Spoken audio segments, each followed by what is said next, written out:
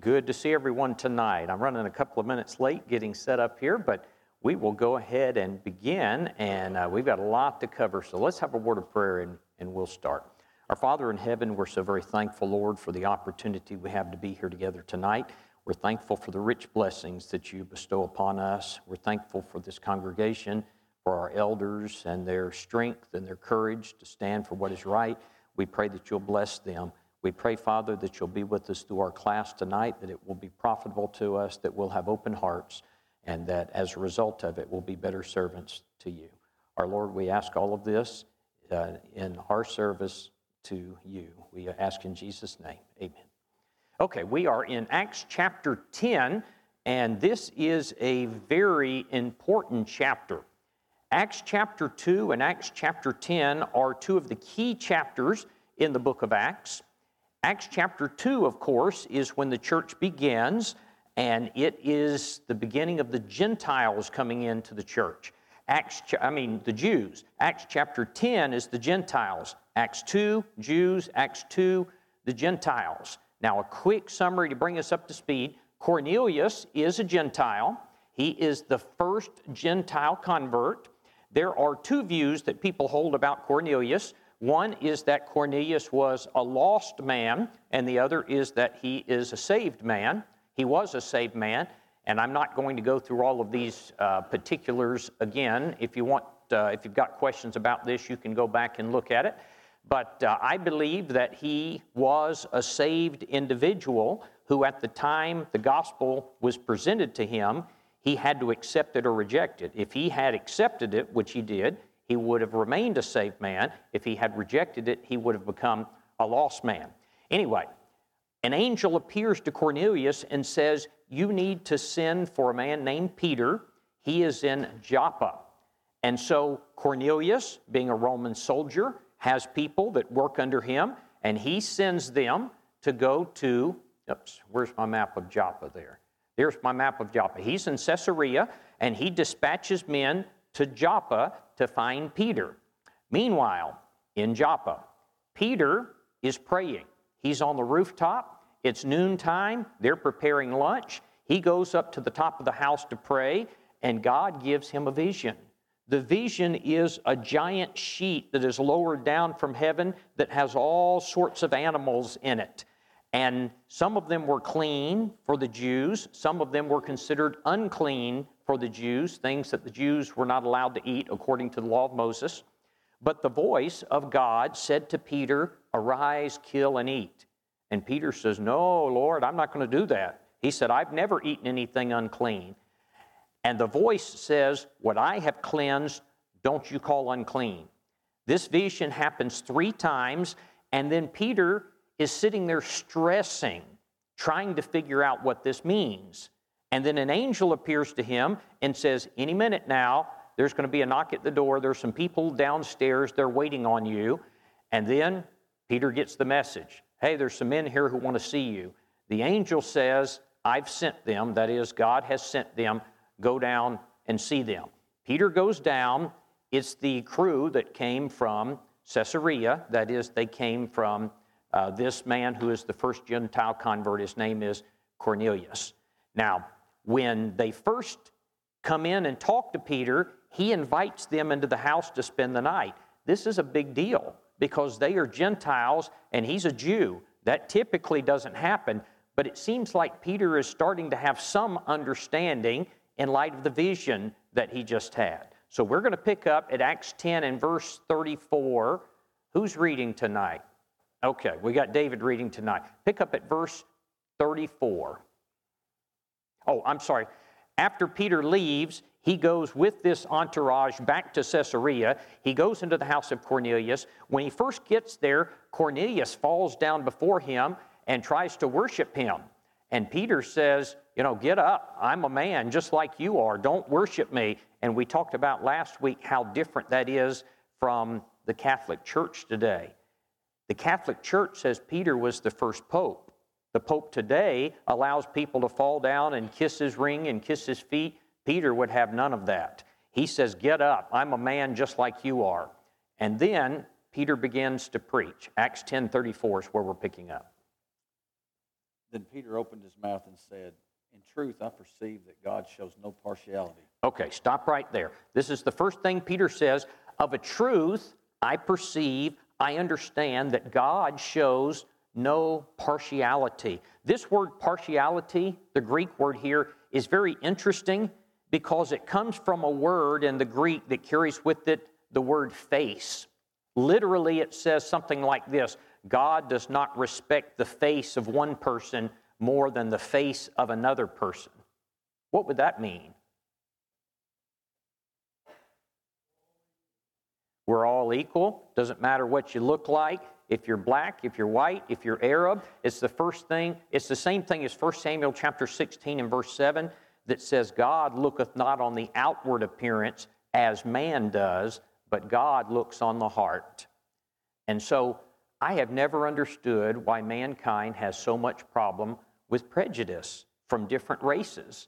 We think of this as an American thing, black and white, but you will see in the New Testament, the Jew-Gentile prejudice is exceedingly strong. And this is something they struggle with throughout the New Testament. So Peter is talking to this Gentile who's going to be the first Gentile convert, and he says, of a truth I perceive, God is no respecter of persons. He shows no partiality. He doesn't look on one face different than another face. All right, verse 35. But in every nation, whoever fears him and works righteousness is accepted by him. Okay, but in every nation, when he says every nation, doesn't that remind you of the Great Commission? Acts 10:35, but in every nation, he that fears him. Now, here's the Great Commission. It is Matthew 28 and verse 19. Jesus, before he ascended back into heaven, told his disciples, go therefore and make disciples of all nations, baptizing them in the name of the Father, the Son, and the Holy Spirit. Shouldn't that have been a clue to them about the Gentiles coming into the church? Peter's struggling to get this about the Gentiles.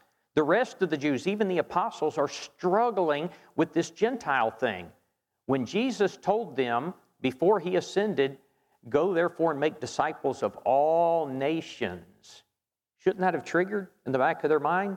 Because when you think about the Jews, you've got Jerusalem and Judea and pretty much that region.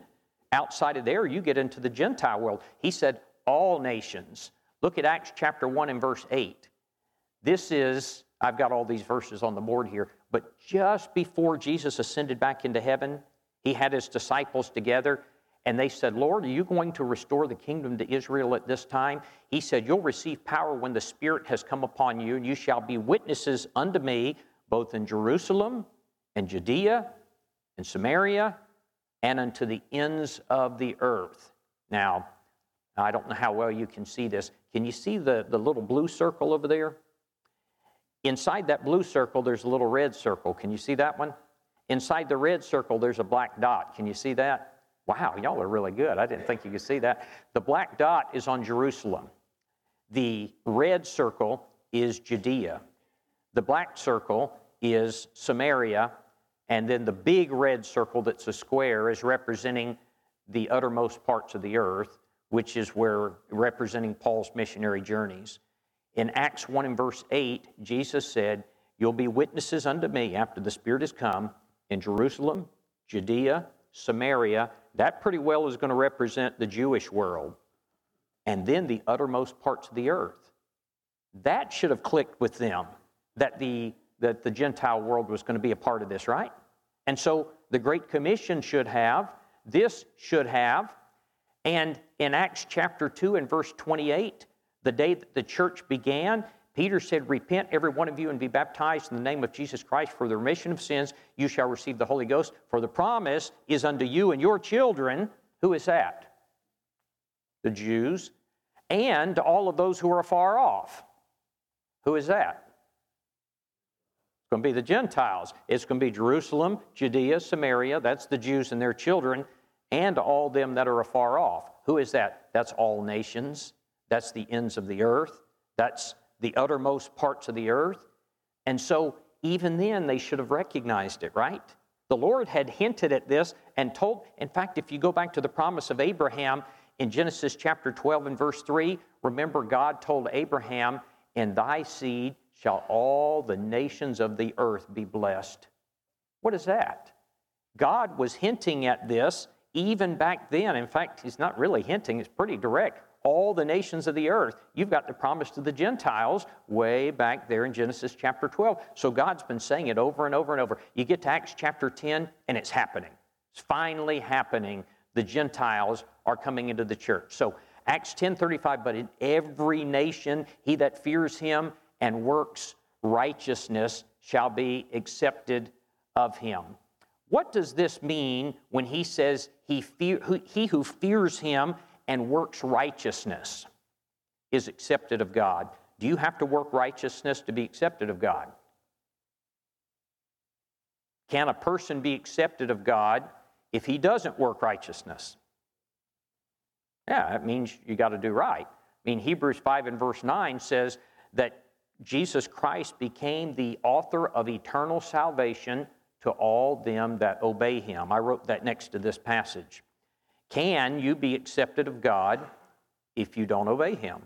He's the author of eternal salvation to all them that obey him. If you don't obey him, he will not be the author of eternal salvation. Why do I say that? I bring it up because of the idea of faith only, that some teach that all you have to do is believe. All right, let's go to verse 36. If y'all have any comments or questions, feel free to interrupt. But let's go verse 36, and let's go a few verses here.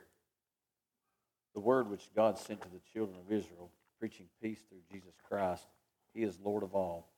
That word you know, which was proclaimed through all Judea and began from Galilee after the baptism which John preached. How God anointed Jesus of Nazareth with the Holy Spirit and with power, who went about doing good and healing all who were oppressed by the devil, for God was with him. And we are witnesses. Stop. When he says, and we are witnesses, I want you to notice this. Who's he talking about when he says we are witnesses? He's talking about the apostles.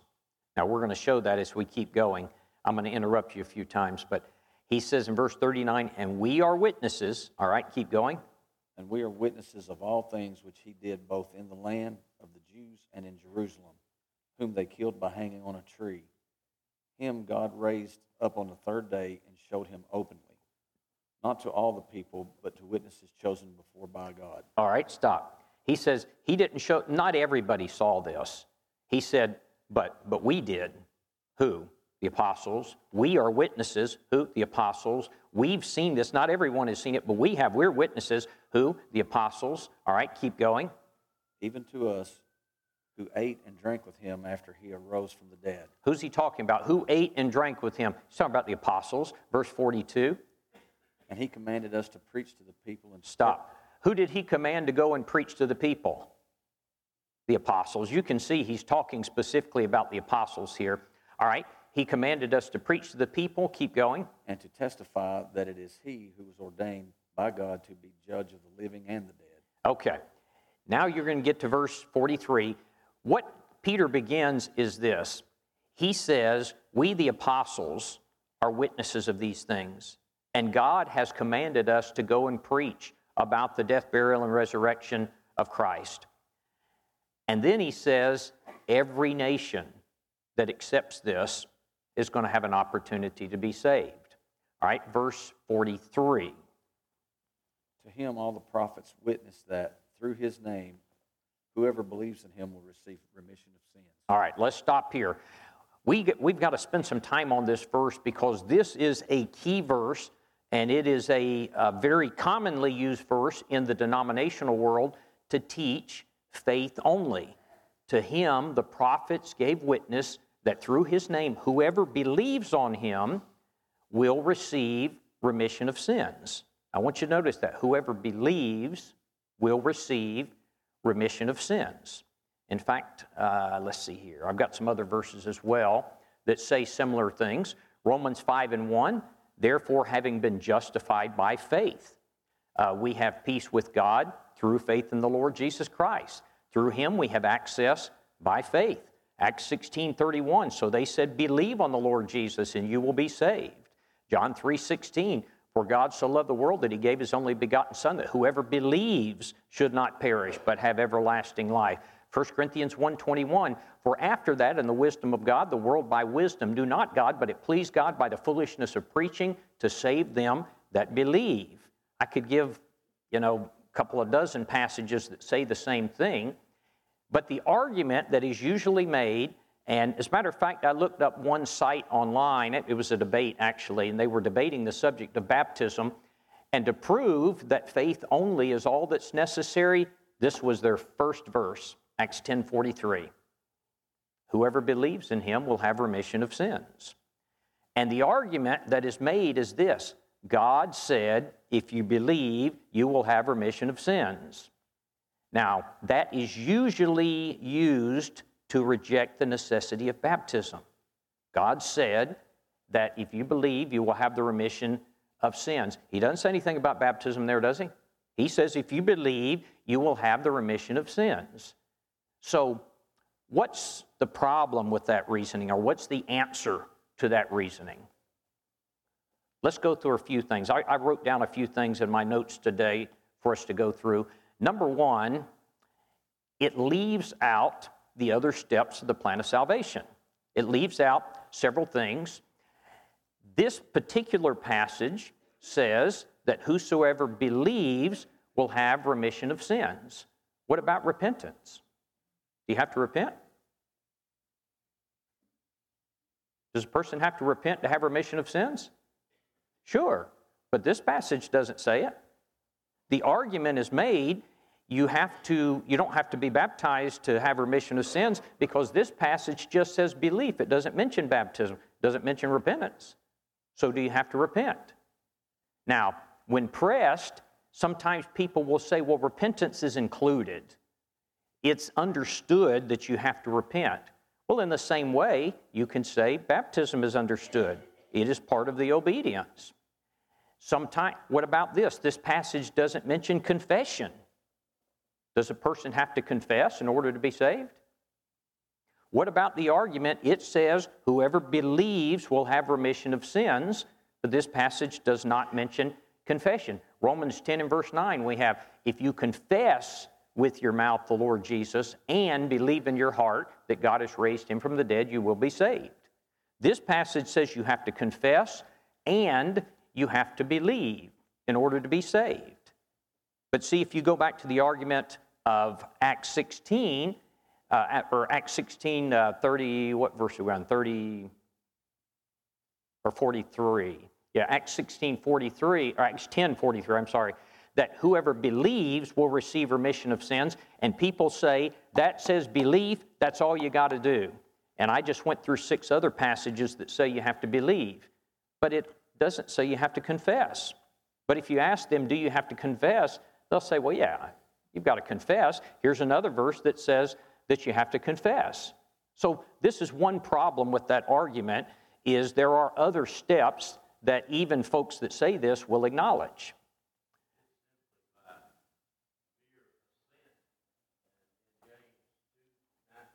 Don't say it yet.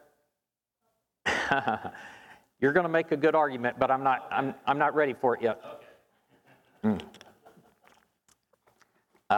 He's exactly right what he's going to say.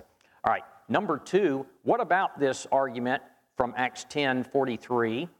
Are we saved by belief alone? That is the argument.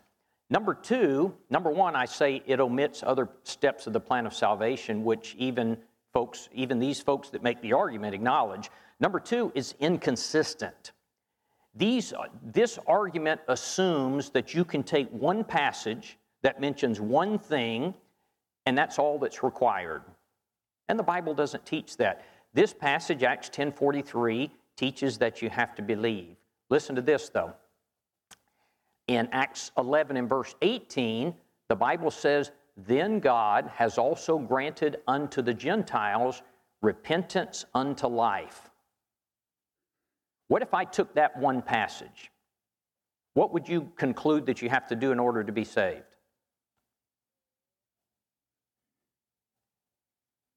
Then God granted unto the Gentiles repentance unto life. What do you have to do? Repent. Do you have to believe?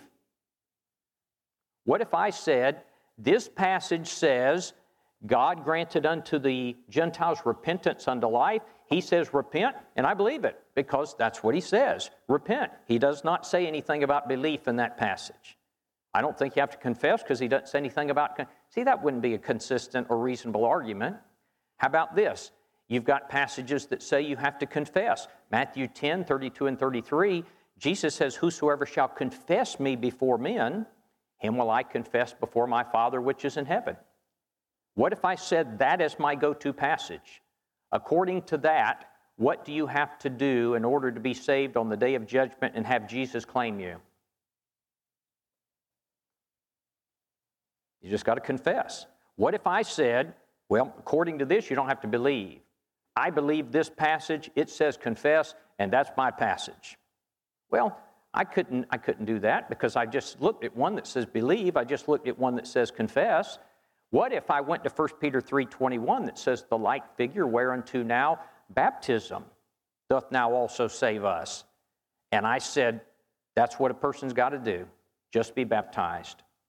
You don't have to believe. You don't have to repent. You don't have to confess. You just have to be baptized. How about this? The passage we just read, just 8 verses prior, Acts 10:35 says, but in every nation he that fears him and works righteousness is accepted of him.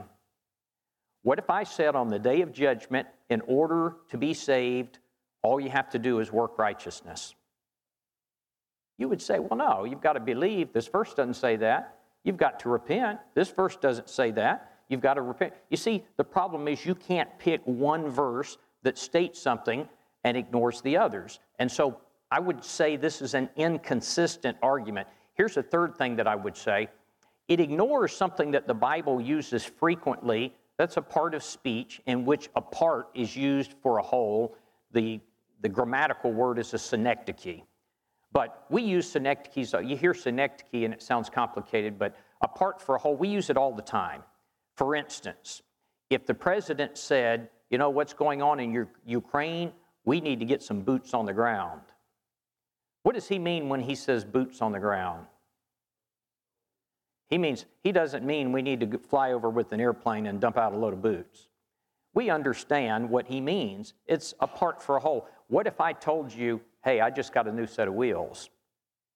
What would you think? What's that? I've got a new car. Why did I just say wheels? It's a synecdoche. It's a part for a whole. What if the reporter came on TV and said, the White House said today, would you conclude that the House said this? The part is representing the whole. We use it all the time. If a farmer says, I have 100 head of cattle, what would you think? He's out decapitating cattle at his house? What if he said, I've got some new hired hands? If a person speaks frequently, they talk about bread, referring to food. I gave a few. We could give hundreds of these. We use synecdoches all the time. It's a part used for a whole, and the Bible does the same thing.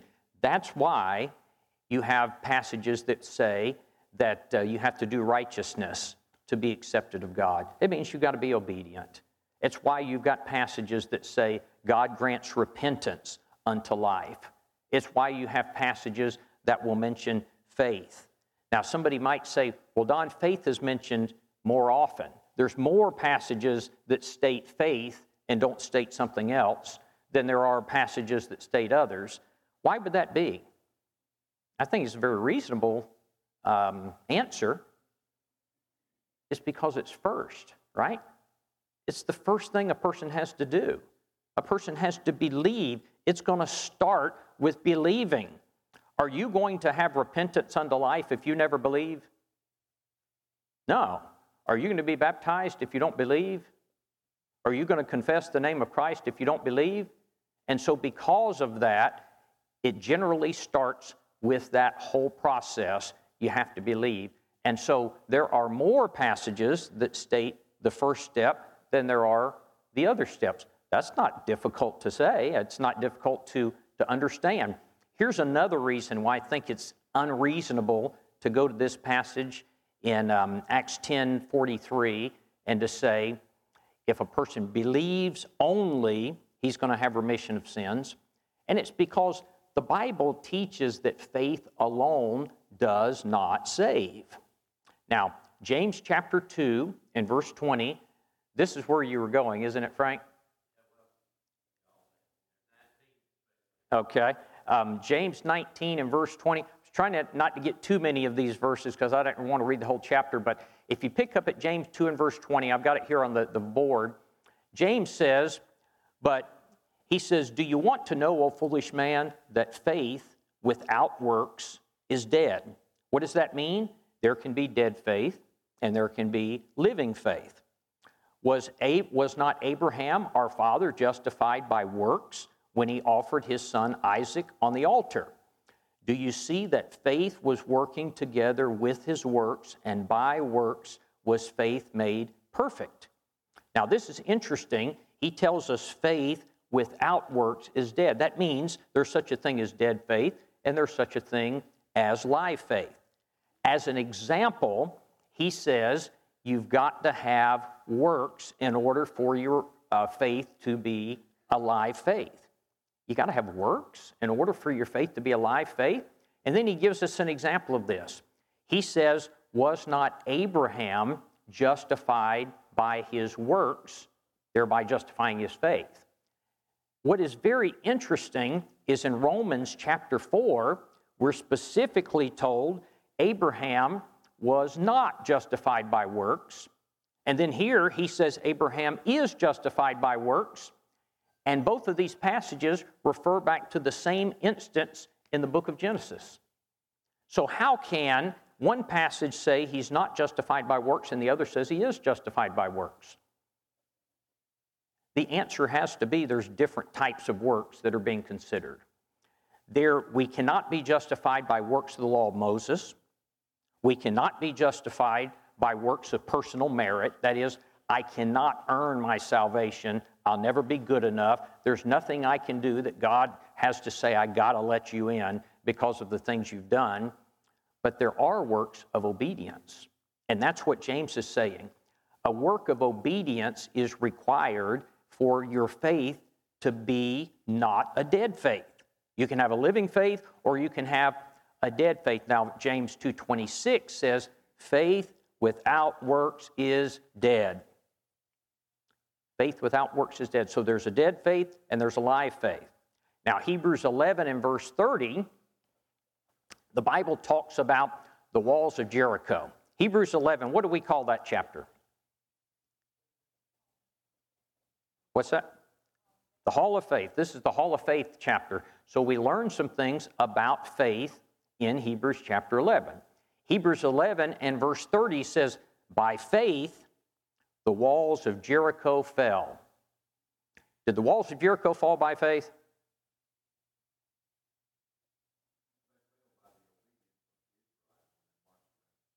Okay, but did they fall by faith?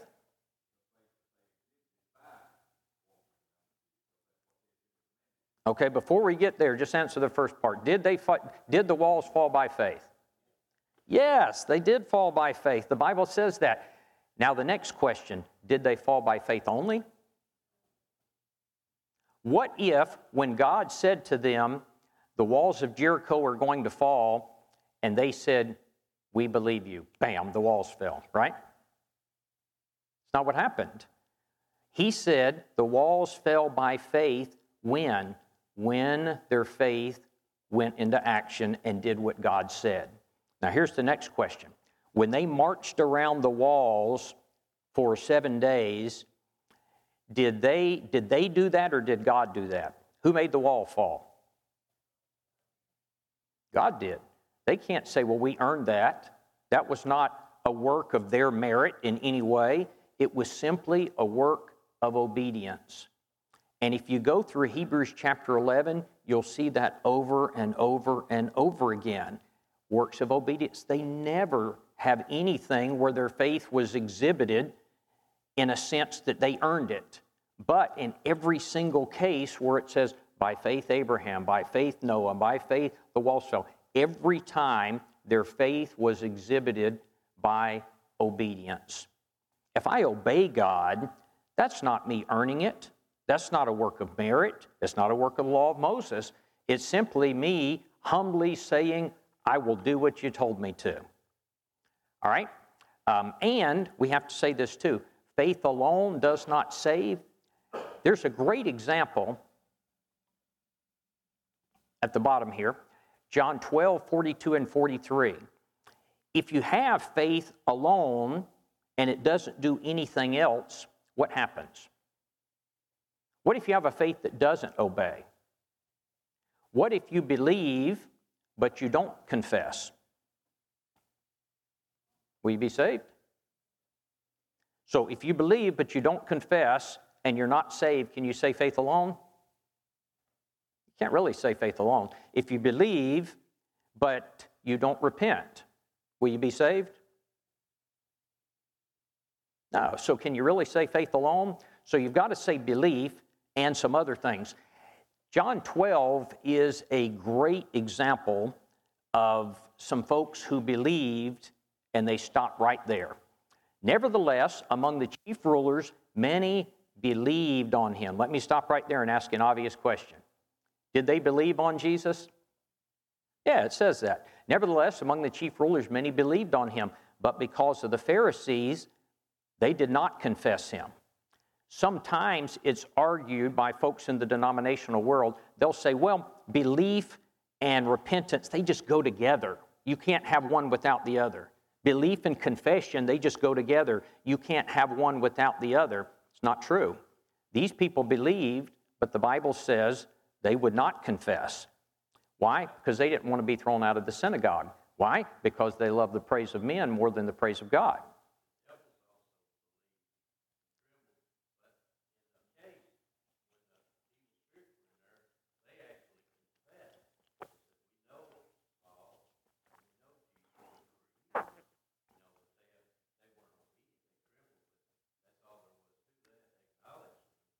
That's true, and James holds that up as an example. The devils also believe and tremble. But here's an example of someone who believed. Confession doesn't go automatically with it because they said, we won't do that. The Bible says they believed, but they would not confess. Were they saved? How do we know? Because Matthew 10:32, Jesus said, if you won't confess me before men, I will not confess you before my Father which is in heaven. So here is a case of some who the Bible says they believed and they're lost. Belief has to exhibit itself in some sort of obedience. They had to confess. Faith without works of obedience, that is complying with what God said, is worthless. Now, doesn't Ephesians 2, 8, and 9 say that for by grace are you saved through faith? It is a gift of God, not of works, lest any man should boast? Yeah, it does. If it's a gift, that means you don't have to do anything, right? But you still have to receive a gift. Doesn't a gift, by definition, require some sort of acceptance? Yeah, it does. And what you'll see with the faith in the Bible, always, always, always, you can't find an example in the Bible where God saves someone by faith only. There's just not, in the Old Testament or the New Testament, there's not. You know, I'm working on this debate. I've been going through example after example after example, and I can't find one. In fact, as I'm going through this stuff's been on my mind because I'm studying a lot right now. If you can come up with an argument that is powerful, give it to me because I want to study it, I want to look at it, and I want to be ready. Send it to me, email it to me, stick it under my door, however you want, because I would like to do that. This is some rich stuff here. Okay, let's go on to verse 44. I know the bell's going to ring any minute, but... While Peter was still speaking these words, the Holy Spirit fell upon all those who heard the word. Okay, Peter is still speaking, and the Holy Spirit fell upon him. This is very interesting. Peter is still telling him what he needs to do to be saved, and the Holy Spirit falls on Cornelius. Now, many denominations teach that this proves that Cornelius was saved prior to baptism, because they'll say the Holy Spirit fell on him. The Holy Spirit won't fall on a person who is not a saved person. And to prove that point, they will go to John 14, 16, and 17, where Jesus said, I pray the Father that he will give you another helper, that he will abide with you forever, the Spirit of truth, whom the world cannot receive. And they say the world cannot receive the Holy Spirit. That particular word, I don't believe that argument for several reasons, and I'm running out of time here, but I have run out of time already. But the word receive there is actually, I thought I put this word in here. Oh, I did. You probably can't see it, but this is the Greek word for receive. It is the word lambano. It means to take, to seize, to take by force. You can look the word up yourself if you want to see it, but what Jesus said to them is this: I'm about to go away from you. They're going to take me. They're going to crucify me, but I'm going to send another to you.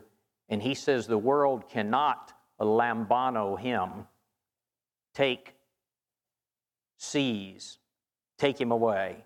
Why? He says because they can't see him. What is Jesus saying?